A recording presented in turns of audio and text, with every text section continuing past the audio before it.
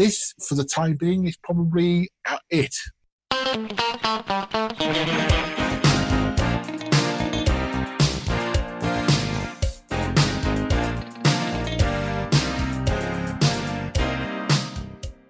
Hello and welcome to Who's Zooming Who, a podcast for teachers who are teaching remotely.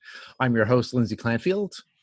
And I'm the other host, Shaun Wilden. That was a quick intro. I just went right into it. Yeah, it was. It's still got your serious voice on there. I do have my serious. This is a serious podcast. It is. I'm intrigued how you have these different identities for the different podcasts that we do. Exactly. So as Lindsay says, they said this is a podcast primarily aimed at those that are in this situation now where they're teaching online. It's called Who's Zooming Who, and Lindsay and I are meeting in a Zoom room where we record the podcast. And we are online teachers, teacher trainers, and materials writers in the English language teaching profession. Though I reckon a lot of these tips could apply to not just English. I don't know about you. I think that would be. I think so. Yeah.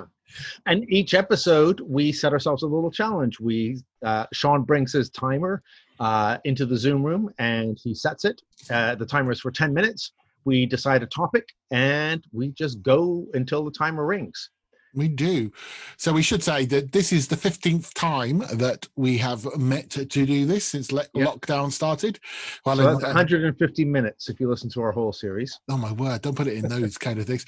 And at the time of recording, I mean, we are still kind of locked down in the UK. I don't know what Spain's like. We're in this kind of nebulous situation where we might have rules or we don't have rules. However, it is in actual terms, it is June, and that means Lindsay and I are heading off to our holidays at some point. Lockdown holidays, of course. Holidays are homestays, whatever. Homestay holidays, which means staycations, which means that I don't come to this room. I ban myself from coming to this room for a little while, and I'll go to my other rooms and enjoy those in the house. Which is a long way of saying that this, for the time being, is probably it in terms of Who's Zooming Who. This will be our last episode of Who's Zooming Who for now, and we'll see what happens in the future. But of course, we are in one way or another. Will the TEFL commute come back in September, or will we still be Zooming? Let's see what happens. So, with all that in mind, then I think it's fair to say before we begin the 10 minutes, we thought we'd finish our run of these by looking at the future and looking at some of the things that we think or people are thinking might change about education online classes as we go forward. So, Lindsay, are you ready? I am. Timer is there. Star Wars theme is set. 10 minutes is set. 3, 2, 1. Lindsay, begin talking about the future. Okay, so I think we are, when we started this Who's Zooming Who podcast, everyone had just started. There was the big boom of people all beginning to go online in an emergency. So I thought you were going to go, there was a big boom in Zoom. I was like, you're a poet. And there was a boom in Zoom. But what we were getting were lots of people who had suddenly had to switch from face-to-face classes to kind of finish the year out and doing these classes online, live or asynchronous or different ways. It was kind of tagged as remote emergency teaching, wasn't it? Yeah. I mean, it's fashion. I mean, we probably should say that we're not really in the prediction business, but we are beginning to see the way that this may go because, of course, the pandemic is not over. In many countries, they are saying that school will resume in September, although it may be different. But they're also saying that there may be circumstances where the pandemic flares up again and people will have to go on lockdown again. So all that being said, Shaun and I have been thinking about the future of what this means. And I'm going to start us off by saying there's three possible scenarios. Okay, so I'll just say these quickly and then we can talk about the other things. All right. Quickly? Do you know what quickly means? Here I go. Yeah. Scenario number one is the digital utopia scenario. And I think this is what I was hearing and reading about from lots of people at the beginning who were kind of finally, everyone is now going to learn the joys of online learning and have to finally, all these schools that were supposed to do it and they have been, they haven't pulled the finger out and they've been forced to do it.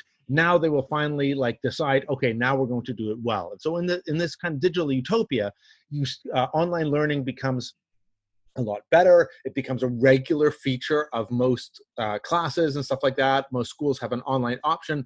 The teachers become much better at online, and classes will be fully online, half online, blended. We'll talk about that in a moment.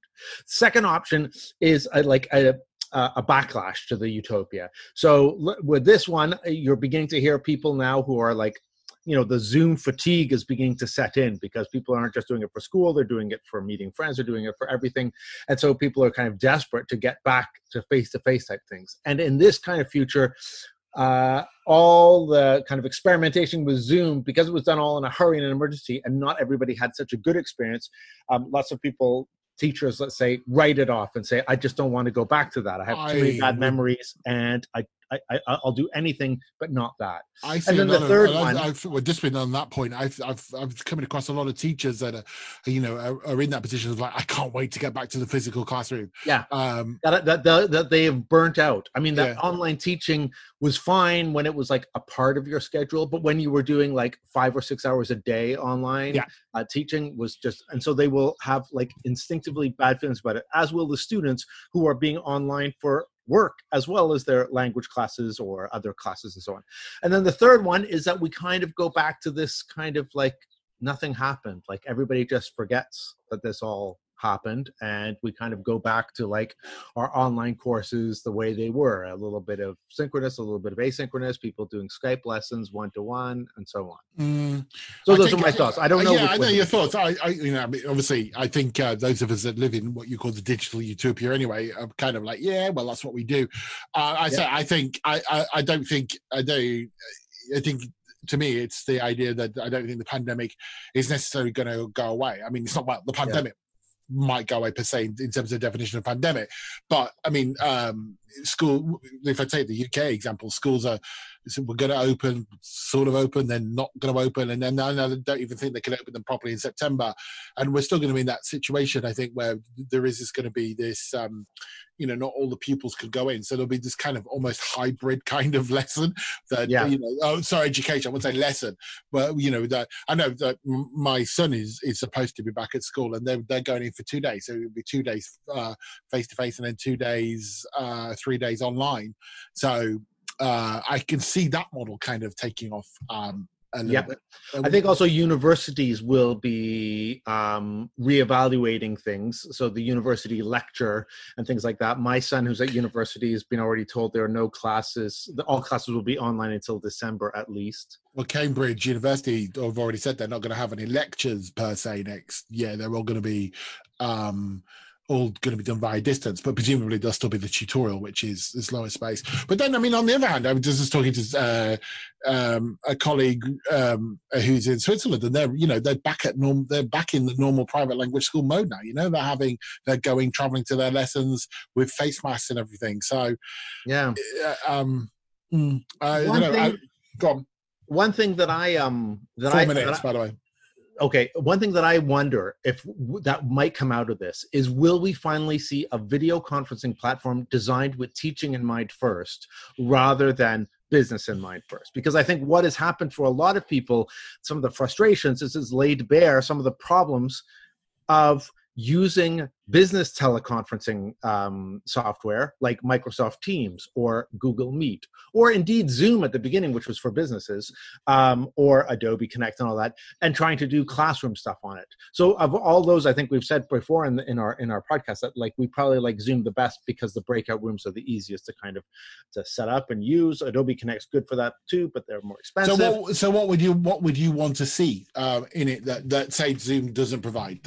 Because I'm thinking, I would want to have the breakout rooms thing much easier, clearer, bigger buttons, bigger way of looking at it. Right. Also, I think many teachers, this is another topic for another podcast, but many teachers would want to have a more simple way of seeing all the breakout rooms. So imagine that you could put the students in all the breakout rooms, but you as the teacher, you can see then all those mini rooms on your screen. So you can see if people are doing stuff and whatever. So I'm sure that's interesting, because I mean there is LearnCube, which to me looks a lot like Zoom in a lot, but it's actually in many ways I think it's got more restrictions than Zoom with it. I mean, what it does do better are things like the whiteboard and file sharing in those, but not the breakout room aspects of it. And I think also fewer people. Yeah. Something also I think is sort of that, and I'm sure this would start happening. I'm sure Zoom had already started doing it. Is better compression in the software, so that bad internet could still I use do the software actually. well. Well, I don't. I'm not arguing with you in that sense. I do actually think one of the benefits of this is actually education has rubbed off on those tools. So Zoom has improved a little bit. Teams Yeah. is getting No, breakout and I rooms. think that might continue happening. But I would also say I would actually say that if we're going to stay in this online format, then something we talked about in a week or so ago when we were recording is the growth of asynchronous teaching in it, because a lot of the emergency remote has been synchronous, and if you're going to continue online, then that's got to change into proper. Well, maybe then what you need courses. is something where you have that kind of connected together, the asynchronous and the synchronous thing together. Because at the moment you're often using Zoom, but then you're going somewhere else. Isn't that Google Classroom? Google Classroom, Google Meet. Yeah, but Google Meet then doesn't have all the stuff that. No. But I think, and I think a lot of us talked about it. Gavin Doodney blogged about it on the Transform ELT site about this idea of this move from remote English teaching to online teaching is a development of a course, which would bring in asynchronous aspects so things are developed more than they are in that. Just thinking of other, because we've only got a couple of minutes left. I think another suggestion, and if you read JonathanDykes.com blog, he talked about telepresence classes, which is a mixture of which actually I think I study. I'm studying a design MA. And I do it distance, but I attend the classes by telepresence anyway. Before the pandemic, I still took part in the class, but I just came beamed in, and the lesson was beamed out. So I can see more of that going on. I think because there's technology in place for that. So we might have this weird hybrid of class like that. What else? We have 1 minute. Well, on 1 minute, okay. On a lighter end, on the future, we have to face the fact that also, like, language classes, the active language classrooms, things that we do in language classrooms aren't particularly great for stopping like the flow of germs. Like, we're often like getting students work in pairs, work in groups, work together, doing like dictations, drilling. Everyone listen and repeat after me. How do we do pronunciations via face masks? I mean, all of that stuff is going to be a bit strange, and I think we're going to be in for a strange time for. I'll refer back to my friend in Switzerland who said we're back in class, but how the hell do we do pair work at 2 meters apart? It's really weird. Yes, exactly. Yeah, the information gap with the real social distance gap. Although if you put the mask on your face, it's good for trying to do pronunciation, I guess, in an odd way. Speaking clearly through a mask is it? But yeah, so I mean, some of the fundamentals of teaching will continue to change. I mean, we've had to think about how we deal with pronunciation and drilling anyway in Zoom rooms. So I think, and that's not a bad thing. Anything that redefines, I think, can be good. But redefining both. I'm just about to say redefine again, and my timer starts going off. I'm not sure if you can hear it from there because I switched it off really quickly, but it's just ended. There's 10 minutes. Time? That's it. Well, 10 minutes on the future. I'm sure we could do a whole episode, and we might. Well, there we go. Episode 1 of the TEFL Commute season, whatever we're in on that 12, in September. The future. Were we right? We'll look back and see where we are and take it a bit further. Play back the clip. Anyway, we hope you have enjoyed listening to our little offshoot from the TEFL Commute, Who's Zooming Who, and we've given you lots of ideas that you can use in the classroom. We'll be back again after the summer break. You can find back episodes of Who's Zooming Who and of the, 6, 10? How many seasons of TEFL Commute? Oh, too many to even remember. Well, you can find all of those 5 years worth. 5 years worth of podcast episodes at our website, www.teflcommute.com. Is that right? I think that's right. Yeah, teflcommute.com. Or on Facebook, Twitter, all the places, all the podcast places, Spotify, everything like that. Go and listen to some of our old episodes. If you like what you hear, please share it with friends. Well, everyone, have a great summer. Have a great summer. Hope everybody stays safe, alert, and whatever else the British government warns us to do. And we'll see you in the autumn. Bye for now. Bye.